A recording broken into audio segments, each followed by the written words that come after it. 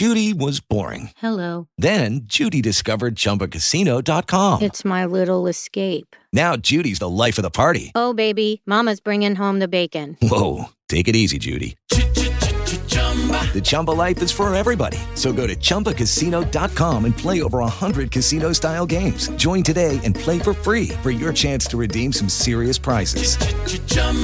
ChumbaCasino.com. No purchase necessary. Void where prohibited by law. 18 plus terms and conditions apply. See website for details.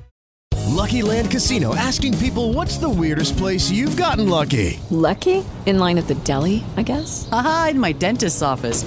More than once, actually. Do I have to say? Yes, you do. In the car before my kids' PTA meeting. Really? Yes. Excuse me, what's the weirdest place you've gotten lucky? I never win and tell. Well, there you have it. You can get lucky anywhere, playing at LuckyLandSlots.com. Play for free right now. Are you feeling lucky? No purchase necessary. Void where prohibited by law. 18 plus. Terms and conditions apply. See website for details. 3, 2, 1. When I'm working out, I love to listen to your podcast. Whenever you say something, other people react to it. Taking my breath away, Aaron. Vern Lundquist joins me. Hall of Famer Jim Calhoun, NASCAR icon Dale Earnhardt Jr. Kirk Herbstreit is on the phone. Here we go. Oh, he's so handsome. What's his name? Welcome in, everybody. Episode 242 of the podcast that is sweeping America.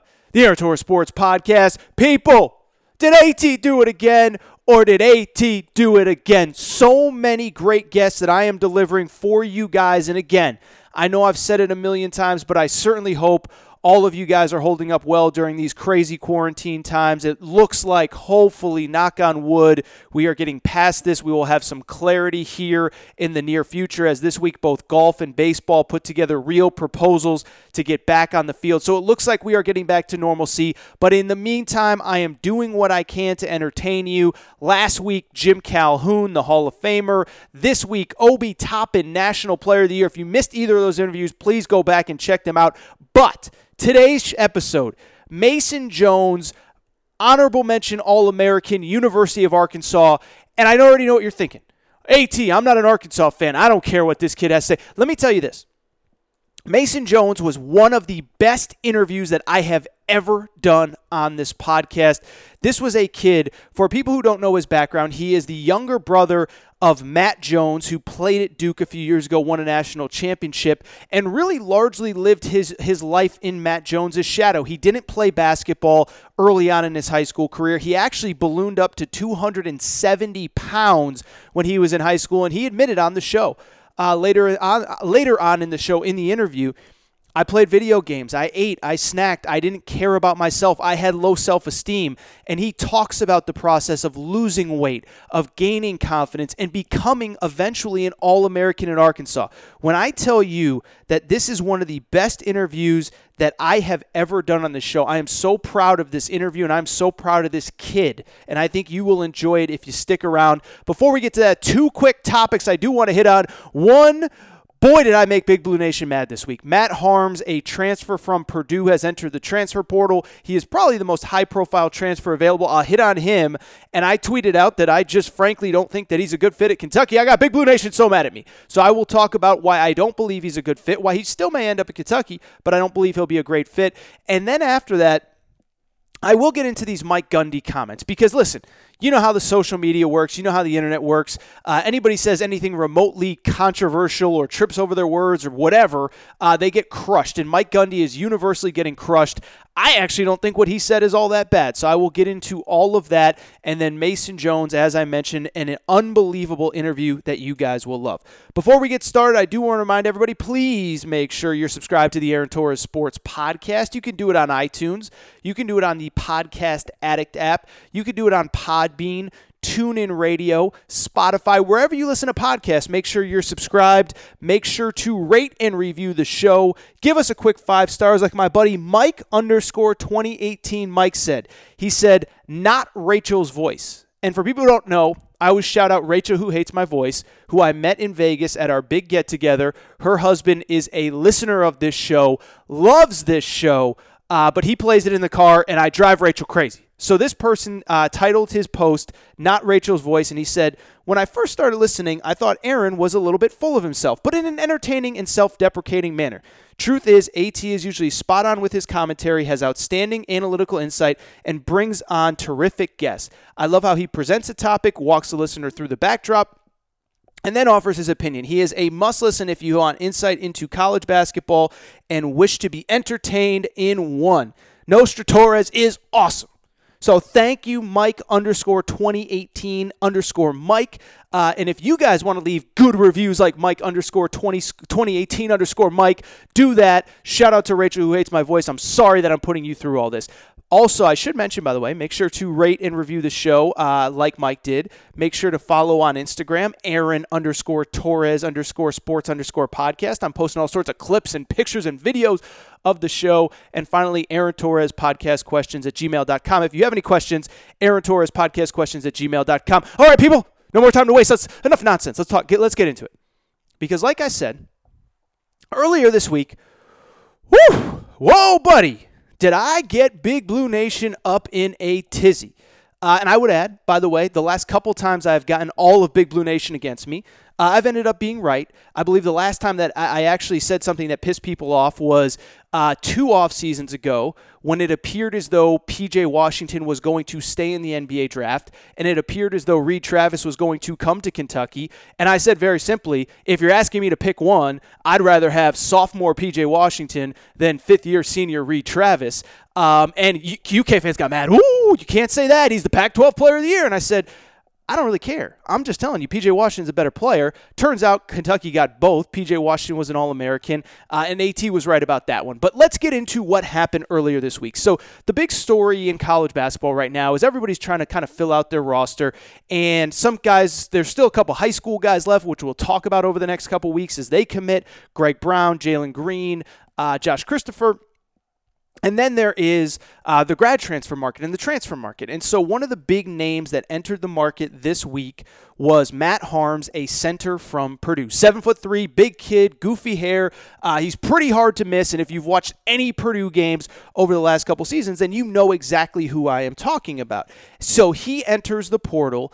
And he is, again, a prominent, well-known name. He is a guy that actually started for Purdue's Elite Eight, They did not make the Final Four because of a buzzer beater against Virginia, but they play in the Elite Eight. He's a starter. Everybody kind of knows him. You remember him, the big goofy hair. He enters the portal, and immediately, of course, naturally, just about every fan base in America is interested. I do have, of course, because I wrote the book One in Fun about Kentucky basketball, because of the fact that I do help out with Kentucky Sports Radio's coverage of the national college basketball scene. I have a lot of college basketball fans from the state of Kentucky that follow me. And a lot of them, when Matt Haarms entered the portal, asked me point blank, Torres, do you think Kentucky has a chance? And do you think we should go get him? And I said, look, I absolutely think they have a chance, but I'll be honest, I don't really see the fit. And it's nothing personal. It's nothing against the kid. It's nothing against the school, but I just don't see the fit when it comes to Matt Haarms and the University of Kentucky. And so real quick, I'll read the tweet that I put out, and then we'll get into the reaction, but what I said very simply was this as I find the tweet. I said, hate to be a buzzkill, but since many have asked, I just don't see the Matt Haarms Kentucky fit. He wants a place to showcase his NBA skill set, which is code for I want to shoot threes, and John Calipari wants his low post players to play in the actual post. The fit makes no sense to me. I then followed up. We'll write about it later today, which I did. But here is the article where Haarms discusses wanting a place to showcase his skill set. Not saying it can or won't happen, but again, I simply don't see the fit at all. Seemed like a pretty harmless thing to say. I don't think that one kid fits one program, but oh my goodness, you would have thought, by the way, that I said that John Calipari was working with Al-Qaeda. That John Calipari released the coronavirus on America. That's how people reacted to it. Like, God forbid AT doesn't think that a kid from Purdue who averaged 8 points per game last year is the second coming of Kareem Abdul-Jabbar. Please forgive me. I apologize. I am so sorry that I do not think that Matt Haarms is the next coming of Kareem Abdul-Jabbar and that John Calipari can turn him into a hybrid Anthony Davis, Karl Anthony Towns superstar. I don't think it. And so I apologize. And I'm obviously being tongue-in-cheek. And I think a lot of Kentucky fans kind of got where I'm coming from, and I'm kind of lumping the ones that disagreed with me into one. And so listen, let's just talk it out. As Mike_2018_Mike said, that's what I like to do. I like to talk it out with you guys, let you know where I'm coming from, and you're always welcome to agree or disagree. In the case of Harms, what I think, what really, and what I'll backtrack and say is that I think after I tweeted out what I did, I think I realized that there's really kind of two different conversations to be had about the kid, about Kentucky, about a potential fit. And I think the two separate conversations are this. The first one is, could Kentucky use him? And the answer is unequivocally yes. That part I will not disagree with. The bottom line is that even before the season ended, when it became clear that Nick Richards was almost certainly going to leave and that E.J. Montgomery would at least consider it, I always felt like, okay, they're going to need another big guy. No disrespect to the two freshman big guys that they have coming in next year, but that Kentucky's going to need another big guy. Like they are going to need somebody else in the grad transfer market. And so I've kind of expected them for a little while to go after a grad transfer. I'm surprised it took as long as Matt Harms to really get active in the transfer market. But if you're just telling me, AT, the kid's 7'3", he's played in the Big Ten, he can help us, okay. I don't disagree with that. I can rock with that. I can see where you're coming from, and I'm not going to disagree with that. But what I said from the beginning, and what I stand by, and what I'm sticking with, is if you're asking me, will he be a good fit, and will he be like hyper productive at Kentucky, I don't believe that he will. And again, it's nothing personal. It's just my personal opinion, and it's a fact. It's not a fact. It's an opinion, but it's going to be proven fact, just like P.J. Washington was. But very simply, it's this. So I think what you have to understand is, first of all, you got to understand who the kid is. Kid, again, 7'3", big, lanky kid. And if you really watched him, you know, Purdue kind of stuck him in the low post, and like he's okay in the low post, but he's about 7'3", I think 250 pounds. He's super lanky, he's super skinny. And so because of that, you know, he is a guy that he's not very good in the post. He's efficient enough, but he's so skinny that it's so hard for him to have success in the post. And so what I truly believe is that he kind of wants a place that is going to show off more of what he believes to be his skill set, which is he wants to shoot more, he wants to play on the perimeter more. Not saying he can't play in the post, just saying that I think he wants a place that will be a little more kind of open for him to play his style. I don't think that place is Kentucky. If there's one thing that we've learned through the years about John Calipari, it is that he wants his low post guys to stay in the low post. It's not my opinion. That is basically a fact. And when guys have fought against that, they have had problems. Skal Labissiere was never a low post player. Calipari tries to stick him in the post. He's not productive at all. Calipari admitted after the season, I probably should have let the kid do more of what he does well. Skal Labissiere leaves. How about this past season? E.J. Montgomery. E.J. Montgomery wants to hang out on the perimeter, wants to shoot 15-foot jumpers. I don't know if he's capable of it or not. He did not show it in games, but it's very clear that's what he wants to do, and that John Calipari was not happy with that. As a matter of fact, I know for a fact that's what he wanted to do because E.J. Montgomery's dad said the other day that he doesn't believe that his son was, kind of featured in that offense. And that's no disrespect to John Calipari. That's no disrespect to E.J. Montgomery. It's a fact. John Calipari wants his big guys playing down low. Go back. Anthony Davis, Karl Anthony Towns, two of the most versatile big guys in the sport of basketball, maybe the two most versatile big guys in the sport of basketball right now. Neither of them played on the perimeter. Karl Anthony Towns basically showed like 20% of what he was capable of doing when he was at Kentucky. He ran down to the low post. He called for the ball. He had a nice little jump hook, but he wasn't shooting three-pointers. And I can tell you this. I interviewed Karl Anthony Towns' high school coach for a piece I did at foxsports.com at the time. And the coach told me Karl was our best three-point shooter in high school. But Cal didn't let him do that. And by the way, he wasn't criticizing Cal. He was just stating facts. Cal does not let his big guys play on the perimeter. That is a fact. That is indisputable. And everybody said, well, Nick Richards. Well, Nick Richards didn't. How many threes did Nick Richards shoot? He shot a 15-foot jumper. That's all he did, and he proved time and time again that he could make it. Patrick Patterson, DeMarcus Cousins. Oh, they shot threes. DeMarcus Cousins averaged 10 boards a game. DeMarcus Cousins was in the post. Now, did he shoot threes at times? Yes. That doesn't mean that he was a three-point shooter. I think even DeMarcus Cousins would say, I had more to offer. Cal held me back. That's kind of the running joke, right? Cal held me back. DeMarcus Cousins said that. It came out of his mouth. That's not my opinion. It's what he said. Patrick Patterson, same thing. He averaged 8 boards a game. Did he shoot threes? Yeah, but he also had DeMarcus Cousins down low. This kid's 7'3". And so with this kid, I don't know him. I haven't talked to him. I haven't talked to anybody at Purdue. But it seems very apparent that he felt like he could do more than what he was allowed to showcase at Purdue. That's his opinion. I'm not arguing with it. What I am saying is, I don't think Kentucky's going to be the place to do it. The exact quote that the kid used was, I want to show off my NBA skill set. NBA skill set doesn't mean I want to go in the post and call for the ball and, post up somebody. He wants to hang out on the perimeter. He wants to shoot threes. He wants to put the ball on the floor. That's what an NBA skill set is, because in the NBA, the 5 men have to be able to handle the ball, have to be able to dribble, have to be able to shoot. That's where the NBA is going. I don't know if the kid is capable of it, but it's clear that's what he wants to do. And I don't think he's going to do it at Kentucky. And by the way, that's the other thing that Kentucky, well, if he shows he could do it, Calipari will let him. Maybe, but guess what? Calipari's got 5 other guys that want to show off what they can do for the NBA. And by 5, I mean a whole roster. And by a whole roster, I mean there's going to be 4 other guys on the court at the same time. Do you really want your 7'3" guys shooting threes because it's good for his NBA stock? Stop it. Stop it. And so, first of all, stop comparing a kid. By the way, this was what drove me crazy. Well, DeMarcus Cousins did it. Well, DeMarcus Cousins is an NBA All-Star. This kid averaged 8 points a game at Purdue last year. Stop telling me that this kid is... Stop comparing him to DeMarcus Cousins. Stop it. Just stop. And then second of all, we have to be realistic who he is and what he will bring to the table. And the other thing we have to be realistic is of what we want. Of what he wants, excuse me.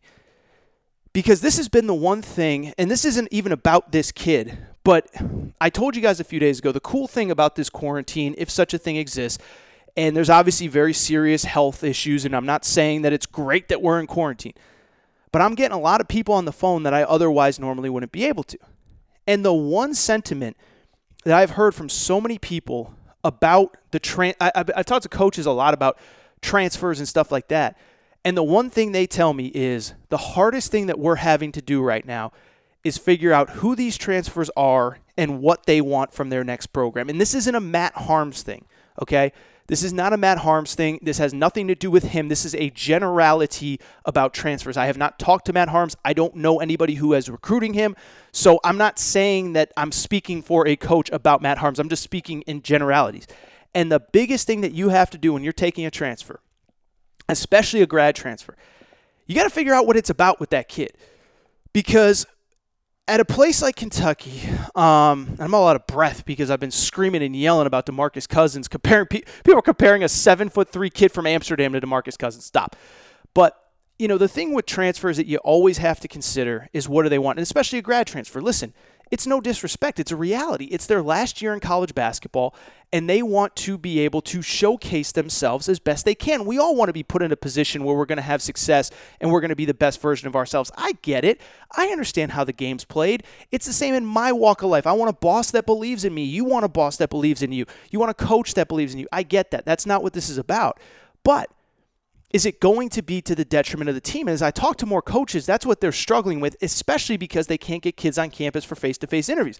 I've had a coach was telling me the other day, they were recruiting a kid, played at one of these small kind of low major schools, and the kid's taking 19 shots a game, and he's averaging 21 a game. And when they talk to him, they're like, well, kind of how do you envision playing with us, blah, blah, blah. And this is a high major program that's recruiting him. And he says, well, I really want to go to the tournament, and I want to do this, and I want to do that. And they kind of asked him, they said, would you be comfortable coming off the bench, or would you be comfortable being the 4th or 5th guy on the – well, I'm used to kind of things running through me, and I think I can really kind of put the ball in the basket at your level the way I've been doing it here. And the coaches were like, excuse me? We recruit McDonald's All-Americans. No disrespect to you, but if you think you're going to come to our place and get 20 shots and everything's going to run through you and it's going to be about you, it's not going to be. And so we wish you the best of luck, but you're just not the right fit for our school. And so I think schools are having a lot of trouble figuring out what does the kid want. But I think that with the case of Kentucky, it's so much more important because, again, when you go to Kentucky, it's the biggest stage in the sport. And it's the biggest stage in the sport, and kids want to come there. And as Calipari has said, we don't want to be a hat on the table. We don't want to be a place that people use. You got to be part of the program. You got to be part of the team. You got to be willing to do what is necessary to have success. And so because of it, I don't know this kid's deal, but I'm just saying in general with recruiting transfers, you have to be ready to be prepared that the kid is going to want something more than, frankly, maybe he's capable of. And in the case of this kid, he said he wants to be able to showcase his NBA skill set. And I just don't know that at Kentucky, where there's a very specific way that big guys play, and oh, by the way, there's 4 other NBA prospects on the court at the same time, that's the place. So it'll be fascinating to watch if this kid is even continue to be recruited by Kentucky, if he thinks Kentucky's a right fit, if Kentucky thinks he's a right fit for them. But it will be absolutely fascinating. And I'm just curious to see how it all goes down. I wish him luck. This is no disrespect to him. This is no disrespect to John Calipari. This is no disrespect to the Kentucky program. But just because I don't think that one kid is going to be an All-American at Kentucky is not an indictment on him, and it's not an indictment on the program. It's just kind of a reality of where I think the kid is and where I think kind of Kentucky is in terms of his recruitment and just the recruitment of big guys in general. The biggest thing I would take away, Kentucky was very spoiled in a lot of ways because of the fact that Nate Sestina was just the perfect grad transfer for them. And I know you would have liked a little bit more production, but he knew where he came from. He understood his role. It was never about Nate Sestina, and he wanted to be a piece on a very good team. You just have to be careful. I'm not saying this kid is or is not that, but I just don't see the perfect fit the way that others do. And again, doesn't mean Calipari can't coach. Doesn't mean Kentucky's a bad program. It just means that, God forbid, there's one kid that I don't think is a perfect fit for that team. All right, let's move on. Let's keep talking, because there was another very interesting thing that happened in the sport of, in college sports. And I talked a lot about on the last episode about college football and where we're at and where we're going. And I know I talk mostly basketball on this show, but for the people that have listened for a long time, as we get towards the fall, I used to cover college football for FoxSports.com. I feel comfortable talking about the sport. I feel comfortable talking about the history of the sport, the stuff that goes on behind the scenes. I wouldn't say I'm as plugged in college football as I am in college basketball. Doesn't mean we can't have good conversations about what's happening. And I think college football, to me, is the most fascinating sport to talk about the long-term, when are we going to be back, all that stuff. Because as I mentioned in the last show, what's really interesting is a couple things. First of all, this was the week that it felt like, okay, we're starting to have real conversations about the future. We're not trying to disrespect the people that are ill, the families that are grieving. That's not what this is about. But at some point, we have to have big boy conversations about the economy, job loss, and all of the things that are going to happen, that are going to need to happen to get the society in general back to normal, which of course in turn means getting sports back to normal. And so I thought this was the first week because of the fact that the PGA comes out and basically says, look, by the middle of June, we expect to be running events. There will not be fans in the stands, but we will operate going forward. Baseball came out with reporters came out with a very interesting proposal about bringing everybody to Arizona to play baseball at spring training sites where it'd be safe, where you could sequester people.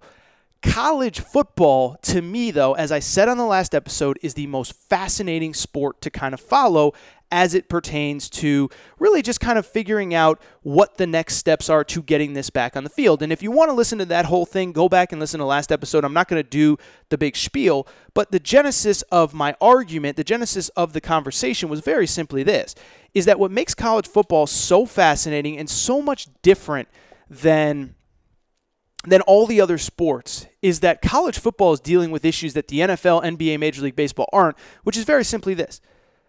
College football has no overarching body that is making, unilateral decisions for everybody, right? Major League Baseball, everything comes from Rob Manfred at the top, Roger Goodell at the top of the NFL. Roger Goodell says the NFL draft is still going on.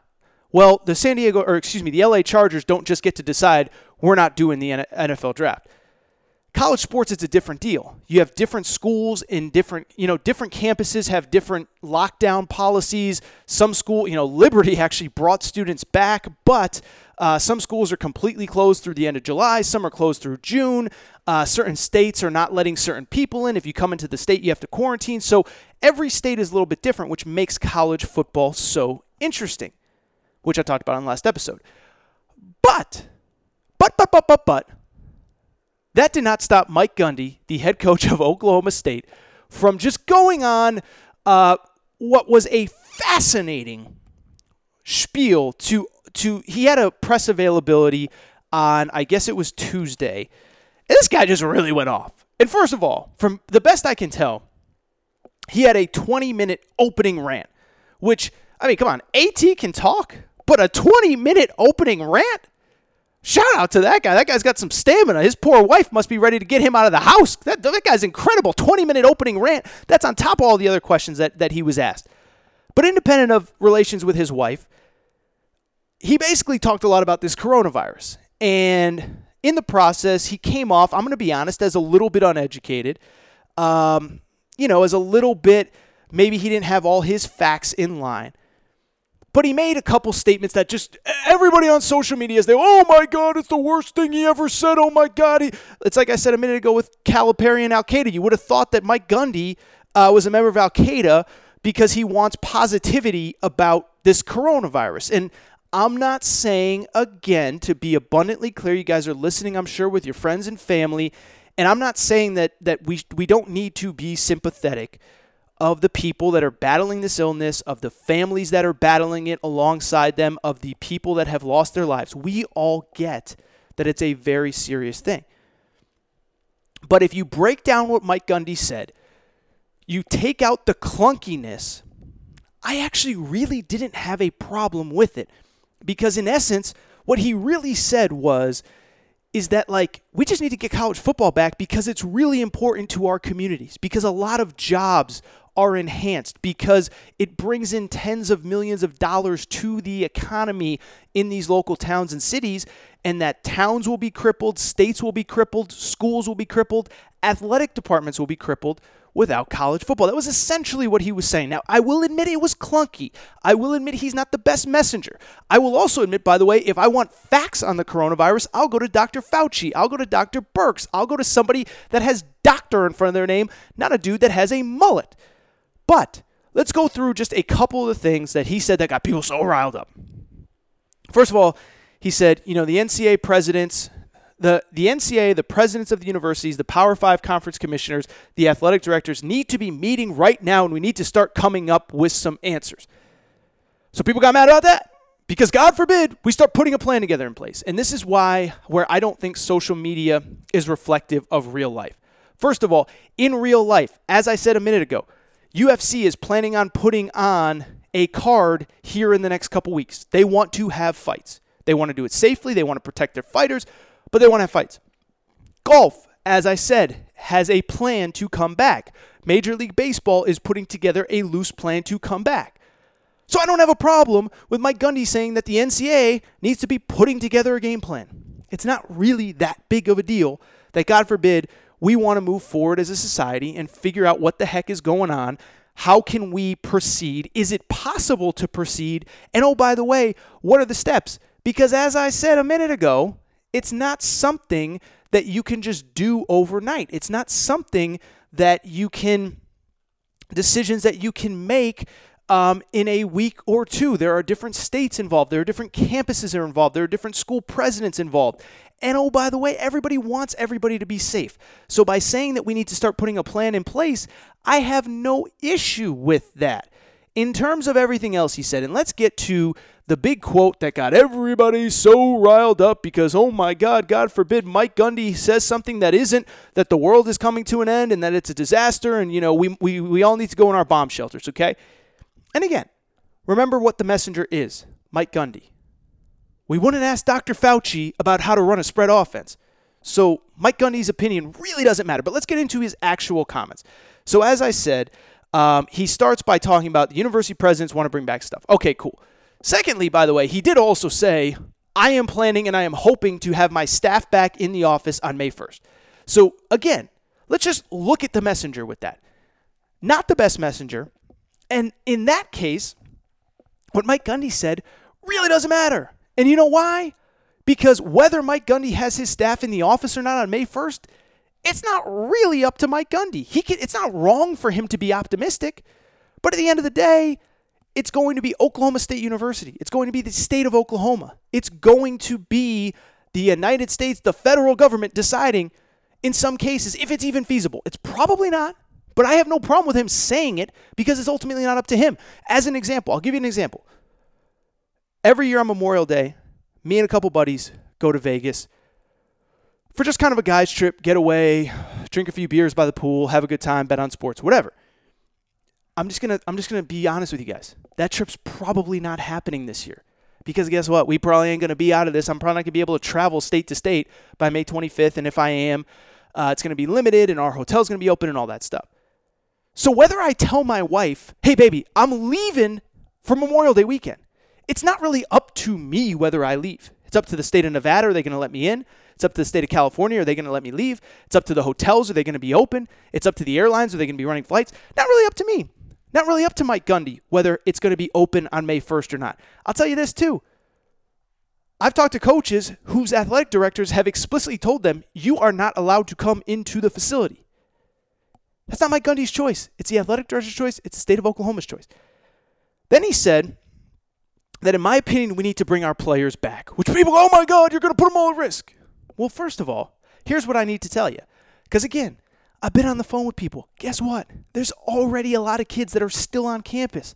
They aren't in dorms, but if they live off campus, a lot of kids are choosing to stay close to school as opposed to going home. And there are good reasons for that, by the way. Check this out. These kids are all doing online classes. Some of them come from really bad backgrounds where they might not have access to the internet at home, where they might not have quiet space to do work. They're living in a home with 5 people in a 2-bedroom apartment or whatever. So a lot of these kids are already on campus. By the way, you know what else they get while they're on campus? They get access to tutors while they're on campus. I had a coach tell me today, half of his basketball team is still on campus. They live off campus. It's not against the rules. There's no NCAA violation, to be clear. I don't want this clip being sent to Indianapolis. They are allowed to live off campus, but it's helping the kids because they can still get tutoring, because they have internet, because they have the quiet space to actually get their work done. Oh, by the way, you also bring the kids back to campus. You know what else? They get access to meal plans. They get their meals prepped for them. They get access to the best doctors possible. So God forbid something does happen, doctors are right there. And by the way, I'm not saying it will happen again either. Yes, Mike Gundy wants the kids on campus, but right now we all know you can't have a group setting of more than 10, let alone more than 50. So what does it matter if Mike Gundy wants kids on campus? Who really cares? He has nothing to do about it. By the way, he then says they are 18, 19, 20, 21, 22-year-old kids, and they are healthy and they have the ability to fight the virus off. This was a big one. Well, guess what? He's right.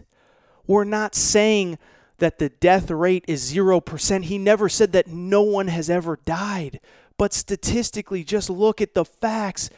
Even after all this data has been presented over the last 3-4 weeks, it is still overwhelmingly people over the age of 60, 65 with pre-existing health conditions. Doesn't mean that a kid can't get sick. Doesn't mean that a kid can't spread it. And again, the kids won't be back on campus amongst each other until it's safe.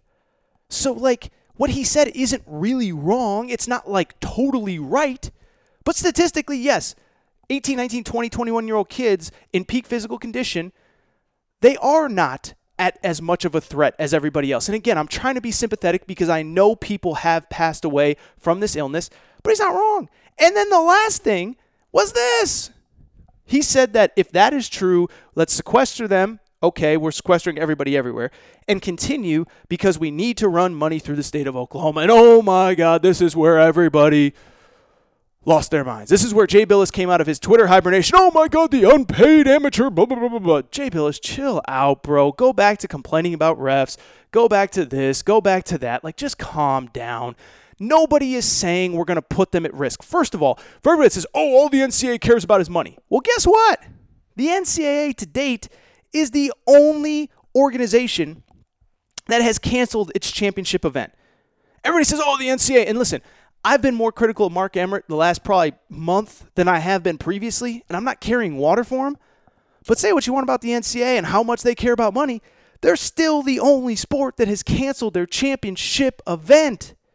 You know how much money they lost by not playing the NCAA tournament, but it wasn't safe.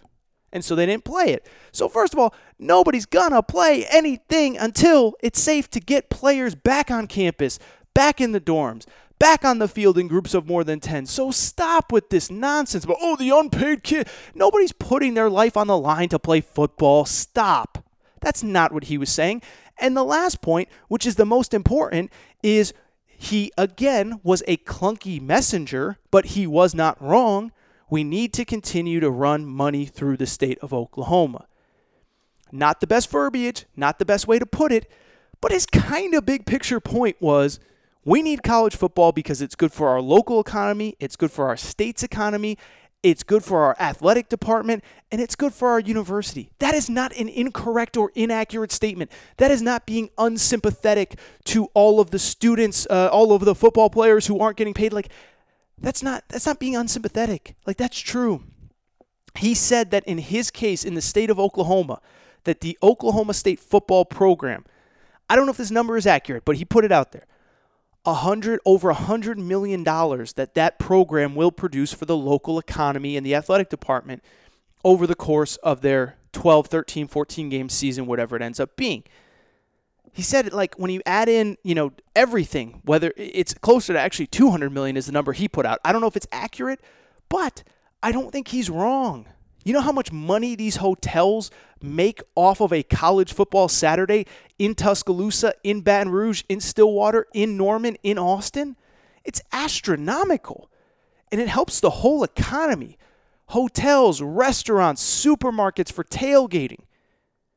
That's not inaccurate. He's factually correct. You know what else it helps? The rest of the athletic department. So if you're going to criticize Mike Gundy and you're not in a rush to get college football back, and again, they're not going to bring it back until it's safe because, again, the NCAA is the only one that has actually canceled anything. Everything else is postponed.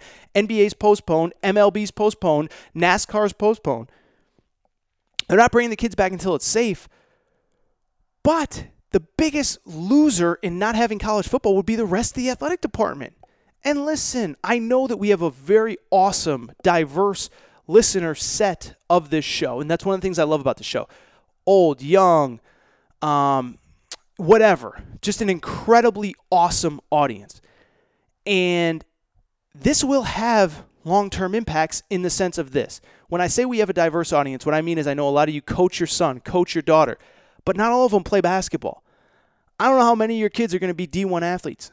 Some of them play baseball. Some of them play softball. Some of them participate in gymnastics. Well, you know who's going to be hurt if Oklahoma State doesn't play football this year? I hate to say it, it's not the football program. It's going to be the gymnastics program. It's going to be the wrestling program. It's going to be baseball. It's going to be softball. It's going to be track and field. Oklahoma State needs Oklahoma State to play football to fund the rest of the other sports. So I'm not saying that Mike Gundy was the best messenger of this. I'm not saying that everything he said was factually correct. And I'm not saying that he is the guy that we should listen to. And that's an important part too. Again, we don't talk to Dr. Fauci about running the read option. So why do we care about Mike Gundy's opinion? And I understand he's a big public figure, and Nick Saban has been very outspoken about the safety precautions, and Roy Williams has been spoken. Like a lot of these guys are doing right by doing what is necessary to get the word out. And I'm not saying that I agree with everything Mike Gundy said, but again, this was a 45-minute press conference, 20-minute opening monologue. Shout out to his wife. I don't know how she deals with that, man.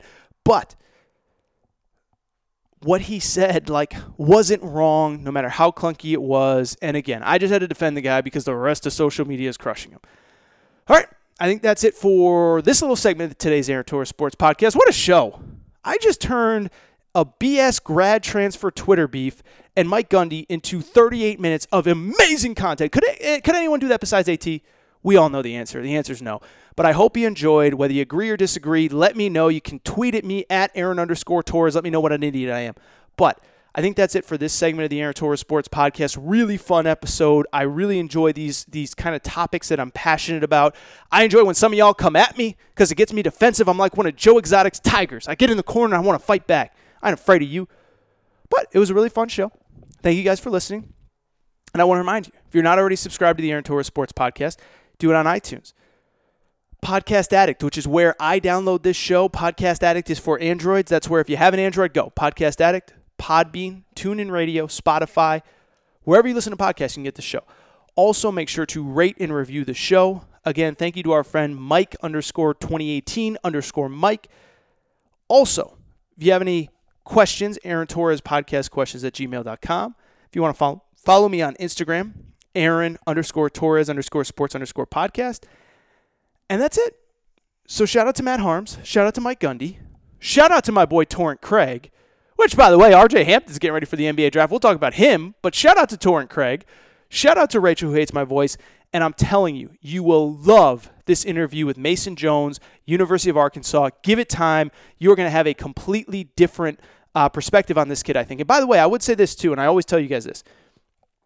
If you do enjoy the interview, don't be afraid to get on Twitter and tell these people how much you enjoyed listening to them, because it always helps me get them a second time, a third time, etc. So if you enjoy the Mason Jones interview, it is at, I believe, if I'm not mistaken, at Mason Jones 2. So let Mason Jones know that you appreciated his time because he is awesome. And I think you'll really enjoy this, and that is all for today's show. As I said, shout out to Torrent Craig, shout out to Rachel, who hates my voice. And now, from the University of Arkansas, honorable mention All-American, runner-up for SEC Player of the Year, and maybe the most fun interview, the most fascinating backstory I have heard. Here is Mason Jones. All right, and joining me on the phone now, a gentleman I am so excited to talk about. He was an honorable mention All-American, first-team All-SEC, many believe should have been the SEC Player of the Year, from the University of Arkansas. Mason Jones, my man, what's going on? How you doing? Thanks for having me today. I'm excited to have a good talk. Well, I think it will be a good talk, my man, because there wasn't anybody, I don't think personally, this is my personal opinion, I don't think there's anybody that enjoyed watching you play more than me this year. But, real quick, obviously these are crazy times. Just first of all, I think a lot of Arkansas fans would just love to know, how you holding up, man? How is everything? I would guess you're probably back in Texas. Just how are you? How are the family? How are things in these wild times? The family's doing good. We are just coming back together, just enjoying time together. It's good to see my mom and dad and my dog, Chandler. And to have my sister come home a couple of days ago was amazing because I haven't really caught up with her. We all play basketball, so it's hard to keep up with all the siblings. But I'm enjoying it. Just coming home. I'm in Dallas, Texas right now, and I'm just continuing to work out, just running on the track, doing push-ups and sit-ups, just doing things just to keep me going, just keep the motivation and the journey still going. It's during a tough time right now, but it's all in God's hand. He's going to prepare everybody and just take care of everybody. So I just hope everybody at home being safe. Well, you just used the word journey, and I think it's a great way to kind of describe your story. And we'll get into the draft process and what you're doing and all that kind of stuff. But I do want to talk about your journey because it's kind of an incredible story. As you said, your sister's a professional basketball player. She played at Texas A&M. As many people know, your brother played at Duke.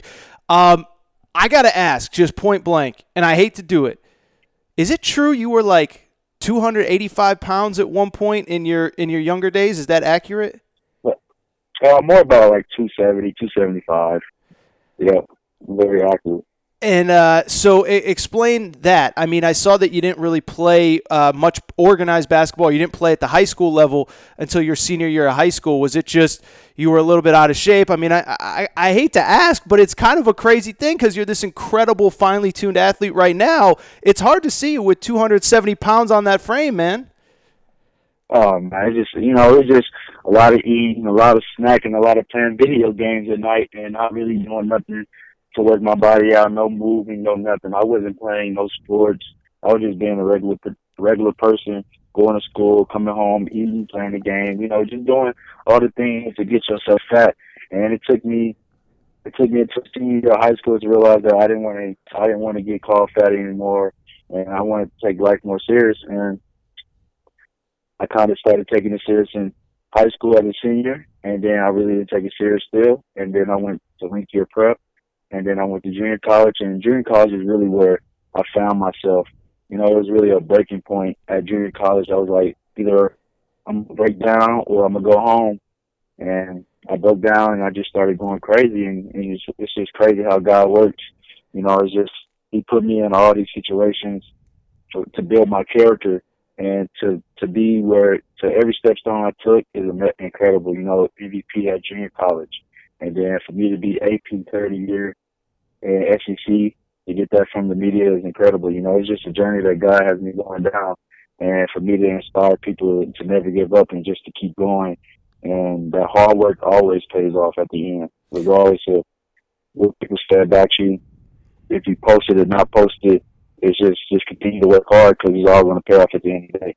Well, you said that, you didn't really play sports at that younger age. I mean, obviously, you just mentioned that it's, basketball is a big part of what your family does kind of collectively. Were you playing in the backyard? Was it just not something that interests you? I mean, what flips the switch from, obviously, one, you wanted to get in shape, but what flipped the switch from, playing video games, hanging out, eating all that stuff to playing your senior year and then, just going forward? Because it's interesting to me that you said you didn't really play sports much growing up right up until that senior year of high school.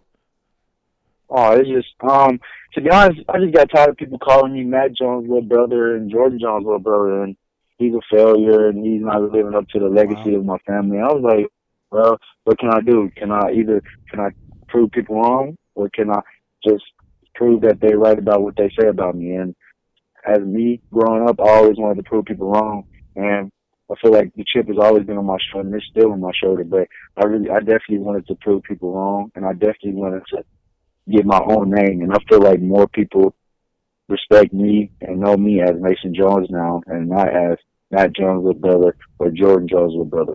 That's incredible. So when you were growing up around town, I mean, obviously your older brother and sister had a ton of success, but you were deemed by some in your community as not as successful because you weren't a basketball player. I would just think that, in this day and age, if a kid doesn't want to play basketball, or if that's not what his interest is or whatever, that, people would let a kid be a kid. But it sounds like in that community there was an expectation you were going to be the next kind of great Jones player out of that family. Yes, sir. Definitely. And I didn't live up to the hype.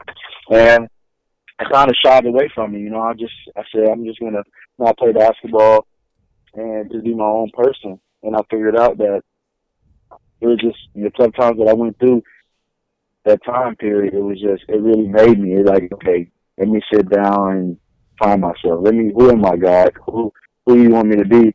And it just takes a little switch to get you starting to get into the right direction.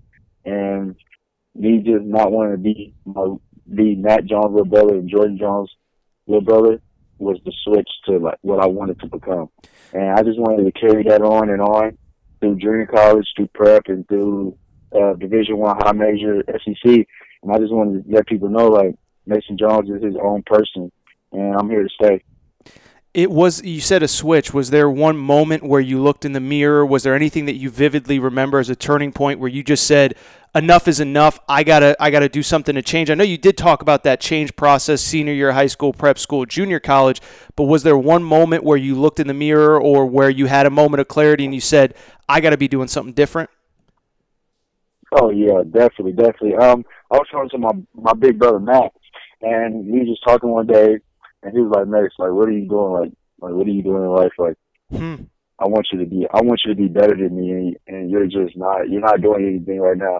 And I really thought about that, and I was like, what do you mean? And he was just like, you're supposed to be out here being better than me, pushing me, and I feel like I'm not being pushed because you're sitting around playing video games and getting fat. And I was like, you're right, let's get it. And after that, it just switched, I was still fat in high school, but you can still see me start to come on and start to get the love for basketball. And then, like I said, right when I got to junior college, that's when I really like, okay, let's go. And then I wanted to continue it to SEC Arkansas because I feel like people was doubting Coach A for bringing me, and I wanted to keep proving people why I was good in my name. And to leave Arkansas the way I did and the way that all hard work is paid off, and for me to get all of the accolades through my head coaches, through all the coaches and all my teammates is incredible because, like I said, nobody really saw this coming from me this year, but I always saw it coming. I told my coaches I wanted to do it, and, you know, God always had a plan for me, so it's incredible to see all the things that's coming out. So I want to talk about the Arkansas stuff. I have one last question kind of about your childhood and all that stuff, and I hate to keep harping on it, but I think this is so important, Mason, because I think there are people that are going to listen to this and look at themselves, and they may have an issue, or they may be a little bit overweight, or they may feel bad about themselves. I mean, you know, what were the first steps for you beyond just talking to your brother? Because, Mace, this story is incredible, man, and I didn't really know all the background, so forgive me, but I think there's going to be somebody listening to this that's maybe feeling a little bit overweight or a little bit down in this current climate. Tell that person what the first steps are, what the second steps are, because this is such a great story, and frankly, I knew a little bit about it, but I didn't know nearly as much as you're telling me right now. Yeah, first step is you got to believe. You got to believe that you can do it. You got to believe that you can lose the weight. You got to believe that you can stay consistent on this journey. The second step is embracing it and doing it. You can't shy away from it. You got to take all the criticism that comes with it. You got to speak to yourself the right way. You have to know that you want to be better, and that's what I wanted. I wanted my body to be better, and I wanted to actually go out there and show people that you can transform in a year. You can do this, and that people didn't believe you can. And it's just crazy how I really stayed positive every day. I had doubts about it, but I always found positive spots in my day. I always found ways to keep pushing. I always woke up at 5 a.m., 6 a.m. to work out. I never complained. I had some days where I was tired, but I always fought through the tiredness. I always told myself that it's all going to pay off. Everything that I did the year I lost all my weight, I just stayed positive. And like I said, the one thing is you got to embrace it. The second thing is you got to do it. You got to want to be hungry. And I was hungry about it, and I got it done. I never complained. I accepted everything that came with it, and I trusted God with the whole thing. And God was faithful to me, and I've been faithful to God. So, He really blessed me with the opportunity to go to Arkansas, where people really thought I wasn't a high major D1 player. And I was able to prove a lot of people wrong through a lot of things.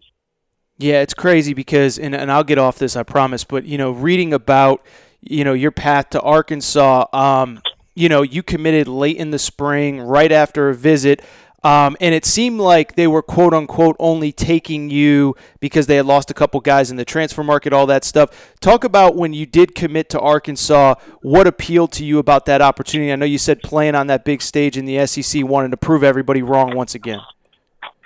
It was, I wanted to play at Arkansas because first Coach Cleveland and Coach A was grateful enough to give me a scholarship. So just for me to get a high major D1 offer at an SEC school and them believing in me was incredible. But I know coming in, a lot of people didn't have high expectations of me. People were still doubting me.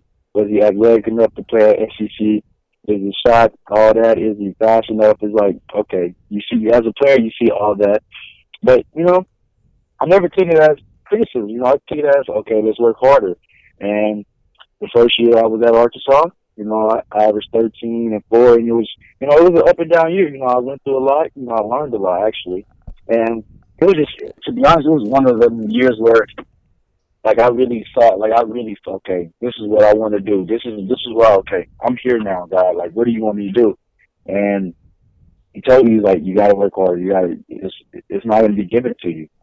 And coming in as my junior year this year, my coach, Coach A, got fired, and Coach Nuss came in, and Coach Nuss, I sat down with Coach Nuss, and Coach Nuss, I want to do this, and I feel like I can be an all-first-team SEC player if I'm given the opportunity.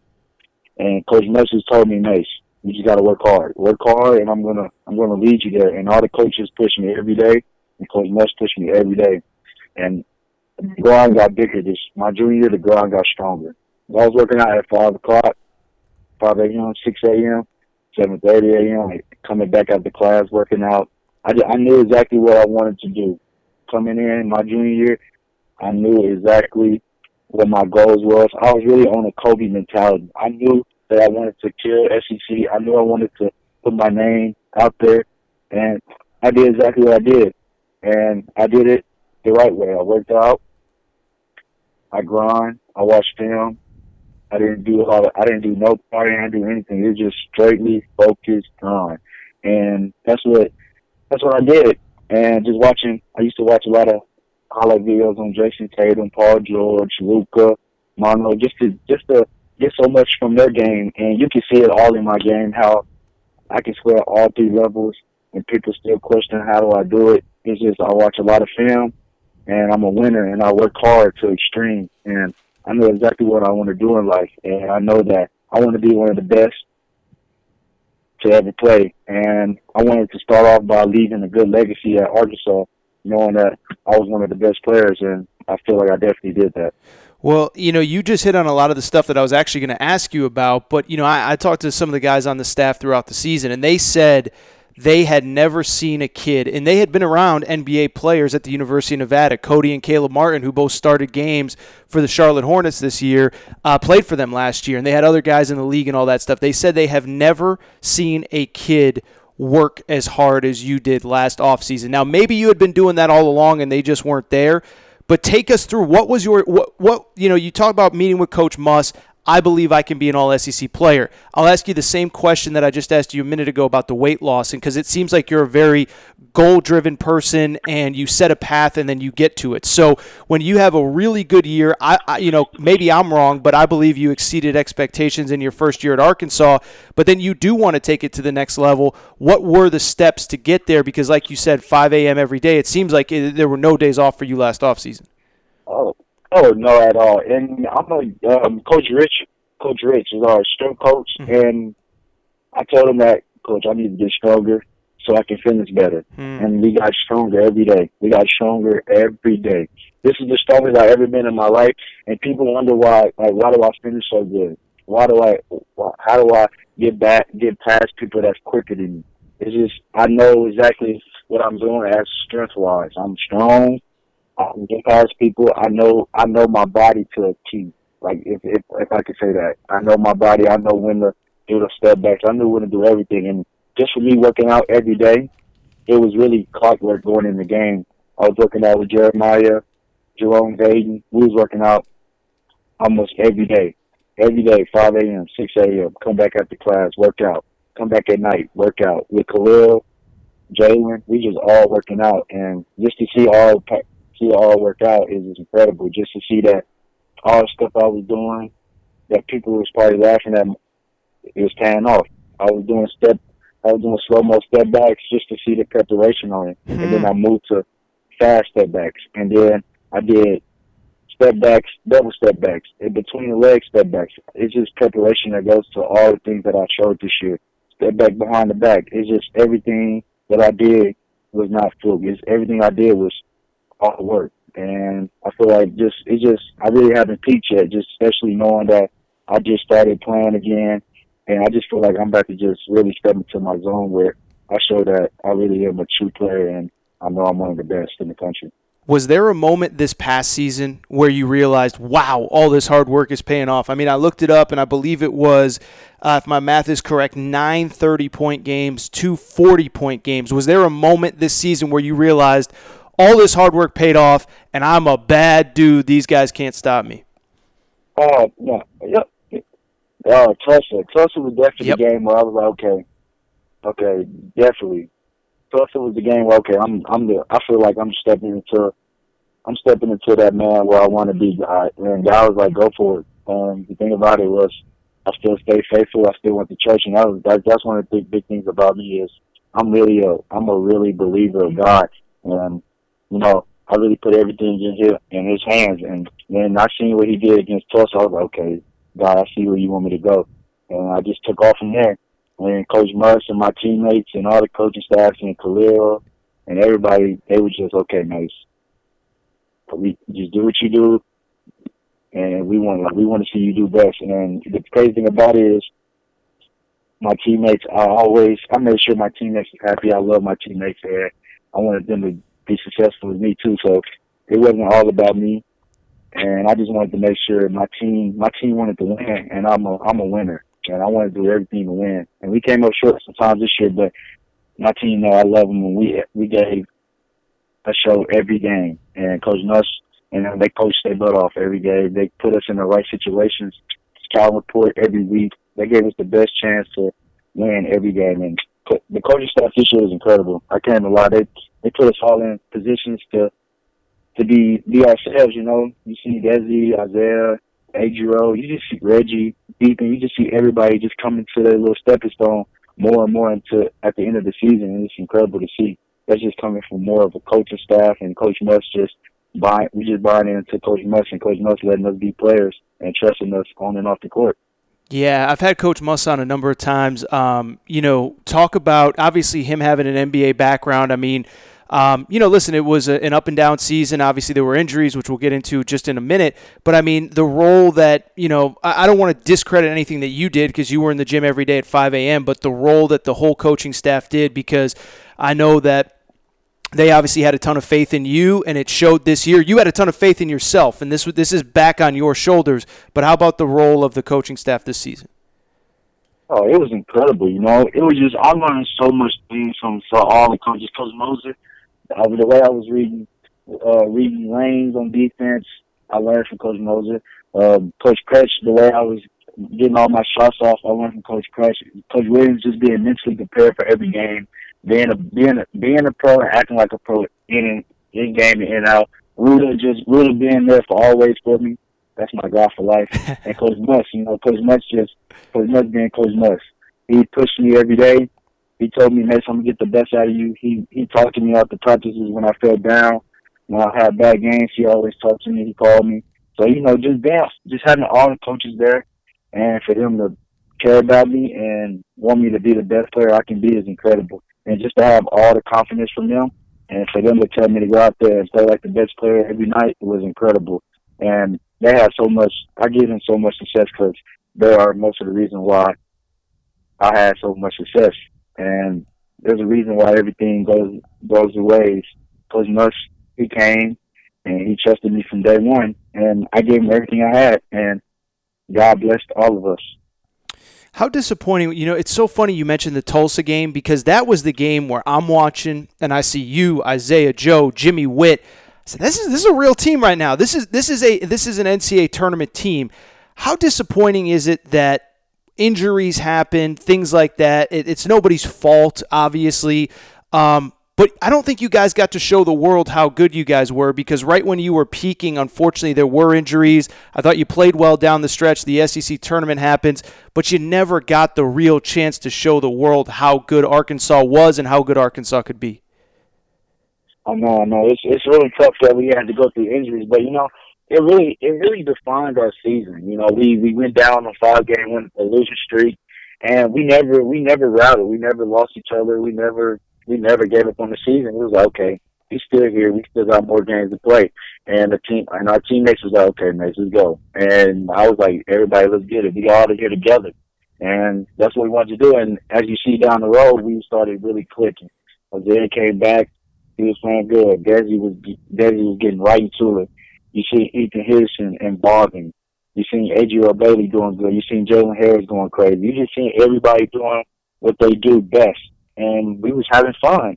And I feel like if the season would have kept going, we definitely would have made a lot of noise in that SEC tournament because we were very confident going in. And I feel like if we was able to chance to get in the SEC tournament, we would have made a lot of noise too. Just the depth that we don't really have a lot of depth. We got 7-man, but that's Coach Musk's decision. And I feel like our 7-man was better than a lot of people this year. And I feel like we would have did a lot of good things, especially with the seniors and the grads we had. And then we had underclassmen that was doing good, like Isaiah Joe, one of the best shooters. And then we had Desi coming off the bench. His choice, it was just incredible to see all the things that he did this year, starting off slow and then just killing it at the end is incredible. Just having Jalen Harris on the team, just everybody just doing what they do best. And Coach Muss was like, we just need everybody to play hard, and that's what we wanted to give Coach Muss.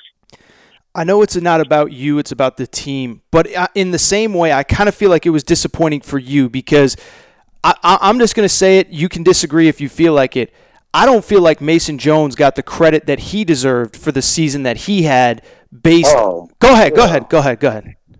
I definitely agree on you with the. I didn't get. It's just a lot of things that go into it, but it's all in God's hand. A lot of people can't say they let was first in free throws and free throws attempts, first in transition points, average 22. Killed every player that he went. That I killed every player that people said was better than me every game. I just had that chip on my shoulder that I wanted to show that I was the best every game, and I felt like I left it out there. But it's a lot of things that go into other things. So I just leave everything in God's hands. But I feel like I definitely didn't get credit a lot. But it's all going to pay off soon. I'm just staying faithful, just working out and just letting God be. I know that my production speaks for myself, and I'm going to let the production do the talking like always. Very good. Couple last questions. We'll let you go. How tough was that decision? What went into the process of making this NBA draft decision? Because obviously it goes without saying, we all know by now, but this is a completely different process than we've ever seen. We don't know if or when you'll be able to get in front of actual NBA teams. How tough was that decision? I might as well ask, too, have you completely closed the door on returning to Arkansas? Is there a sliver of possibility depending on this process, or are you done, but mostly what went into the decision? The answer to the first question, it was tough. It was a tough decision, just knowing that I could have had the chance to go finish what I started at Arkansas and go back my senior year. But I feel like I showed a lot of people exactly who Mason Jones was this year and for what's more to come. I feel like I'm only going to get better from here. People was like, Mace, this is a good year, but this is really an okay year for me, I feel like I could have did way better, and I could have worked on a lot of things better that I would look back at now and watch film at the crib. Really? At home. So I would never guess that. I still watch a lot of film. I'll be bored, so I watch a lot of film at my house just to see what some things I can work on moving forward. But the decision was very tough, and I had a lot of thoughts about it. I prayed on it, and I just felt like it was my time to just go accept bigger challenges. And I feel like I'm going to work hard enough to do that, and I'm just going to keep proving a lot of people wrong. But there's a lot of people that I inspired this year that really made my journey fun this year. You see a lot of people that tell me that I inspired them, and you're my inspiration is just incredible. It puts a smile on my face, and knowing that I'm doing it the right way and that it's all led by God. What are you doing during this time? I mean, you mentioned running on the track, push-ups, sit-ups. It's so unprecedented. Under normal circumstances, for people who maybe don't follow the NBA draft process, you'd already be in Miami or LA or Vegas, working out with a trainer, maybe signed with an agent. What are you doing right now? Because it is such an unprecedented time. We've never seen this before. I'm just curious how you're doing your best to stay in shape given the kind of climate that we're in. Oh, I'm just running miles all day and just doing serves and push-ups like you said. Just staying in shape, eating right. Not eating too bad, just drinking a lot of water, and just, keep staying mentally and physically prepared because, God one day is going to end all this, and eventually the world is going to go back to its normal world, and that's when business get going again. I just want to make sure I'm ready because I still have a lot to prove, and I'm ready to keep proving a lot of people wrong. And I do think you're going to prove people wrong during this draft process. When you do get a chance to be in front of NBA personnel, whether it is via a FaceTime conversation or whether it is in person, what are you hoping to show them about Mason Jones, or what do you expect to show them about Mason Jones? Just my personality, I'm just very chilled and I just love to. I'm a funny guy, and when it gets on the court, I'm all serious in business, and I'm a winner, and I love to just be myself. I'm not a player that have off the court issues at all. I'm a very calm and cool, collected person, and I'm about business. I'm gonna handle myself business like, and I'm gonna treat myself like a pro. I'm gonna do pro things. I'm gonna make sure I work out every day and just keep doing what I do. I'm going there strictly on business, and whatever happens, happens. But God always comes out the winner. And I know that I'm going to do a lot of proving people wrong in this draft, and I'm excited to see where he takes me. But I'm excited to get in front of GMs and meetings and scouts and all that because I just want to show people that Mason is a winner and Mason can do a lot of things that people say he can't do, but he really can do, and he showed it this year just to get more respect on my name, Well, dude, and that's exactly what I was going to say, is whether it is because the team had injuries and struggled down the stretch, whether it is because the draft process is slow, I'm just going to keep it real again. I see these NBA mock drafts, and I don't understand why you are in the position that you are in, and I don't think there are 15 players in this draft better than you, let alone however many. Yeah. So come on now. But that's what I'm saying. It's crazy because, going through this process, a lot of people are saying the same thing. And now that a lot of people, now a lot of big people are seeing it, like, okay, Mason is legit. Mason Jones is legit. And I just sit around and be like, Mace. Now I'm saying I went from Mason not going to get drafted to now people saying Mason's going to be top 20, 25. I'm like, it's all God. God's going to do his work. And I'm going to sit back and let people just watch him and let people see the real production. Because, like I said, I don't feel like there wasn't a better player than me in SEC this year. My numbers speak for it, and my numbers against every player I went up against is betters. And then I feel like I should be top 5 players in the country. It's all God's work. And, I was blessed to make the Jerry West Award. Not being on it all year, but like I said, it's all God, and I just let God handle things like that, and I don't really put my 2 cents on stuff like that. I just go out there and continue to control what I can control, and that's working out, playing hard, being the best Mace, and proving people wrong again. Does it bother you at all that so much of the draft now has become, well, what is a dude going to be in 5 years, as opposed to, well, you're 22 years old. First of all, I would consider you relatively new to basketball, even though you're a little bit older, because of the fact that you didn't play till your senior year of high school, but that you did produce, that in those big moments when your team needed a shot, a bucket, they went to Mason Jones and they got it. Does it bother you? Is it just something that you're going to have to prove once again? I mean, what do you think about that? Oh, no, not at all, not at all. It's just crazy how God works, People always doubted my whole life. I went to Dream College and got an MVP, and we went to the Elite Eight of the national tournament. I went to Arkansas, and people doubted me, saying Mace's not going to do this. Mace can't be a player. He's going to be a bench role, a role player. Okay, I walked out AP Player of the Year, arguably the best player in SEC in my junior year. And, it just keeps going. I have goals that I want to do in the NBA that hopefully God blesses me with. And I know that once I get there, I'm really going to show that, okay, Mace's game is really smooth. He has a lot of people, a lot of player intangibles, other intangibles just in Mace's game. I have a lot of Jason Taylor in me with the separation. Yeah. And the step backs and knowing how to use angles. And then I have a lot of Luka off the pick and roll, just knowing what to do, when to pass it, when to get people on my hip. And then to finish it up, I just got a lot of Paul Pierce and Manu Ginobili finishing moves, just knowing how to finish, knowing how to use your body, knowing when to switch to the left, knowing when to switch to the right, when and knowing to go to the other side. That's just things that come with watching film a lot. It's just, just studying the game. And the more serious I got with the game, the more serious I put in. And you can just see that if you put serious work in, it's all going to pay off on the court. And to be honest, I'm not going to lie, college, it got a lot easier this year. I feel like 30 balls was just easy, and I feel like, people expecting me to score 40 or 50, and I'm like, okay, let's be realistic. I'm getting double and triple teamed every game. I'm getting double teamed and triple teamed every game, but I'm still doing. It's just the way that Coach Muss and my teammates and we all just put in the work. My teammates were still working out. Coach Muss and them was still going crazy. It's just the fact that everybody in Arkansas building put in work, and God blessed us. And like I said, it was a sorry ending, but God has way more bigger things for me, Coach Muss, the team, Arkansas, the coaching, just everybody that was there in that Arkansas building this year. I truly believe we all have bigger things coming ahead. Mason, this was about as fun as I've ever had doing an interview, man. It was unbelievable.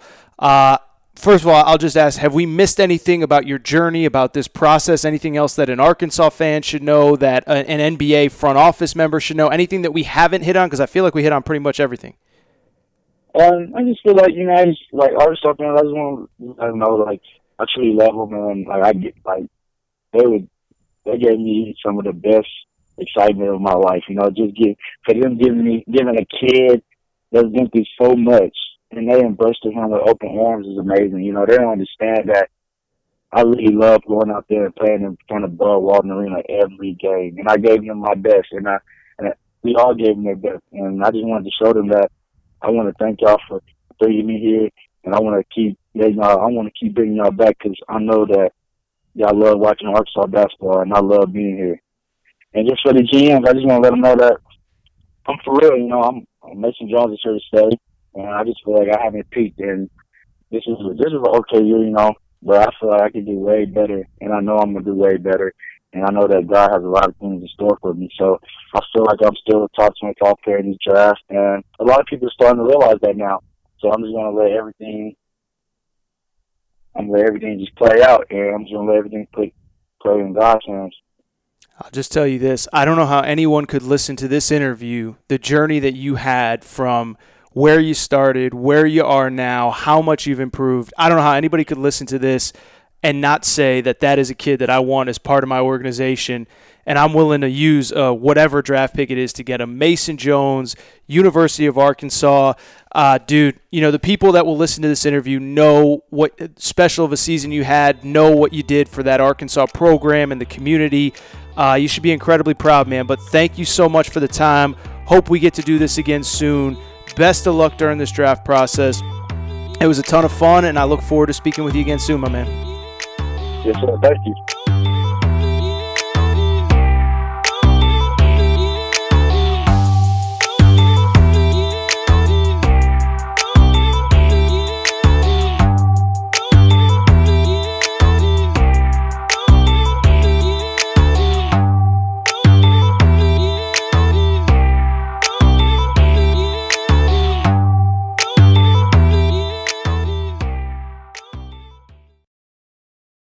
Swimsuit? Check. Sunscreen? Check. Phone charger? Check.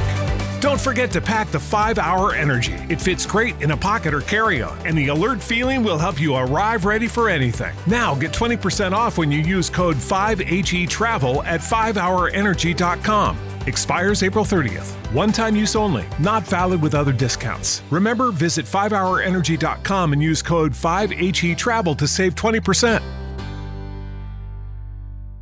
Judy was boring. Hello. Then Judy discovered ChumbaCasino.com. It's my little escape. Now Judy's the life of the party. Oh, baby, mama's bringing home the bacon. Whoa, take it easy, Judy. The Chumba life is for everybody. So go to ChumbaCasino.com and play over 100 casino-style games. Join today and play for free for your chance to redeem some serious prizes.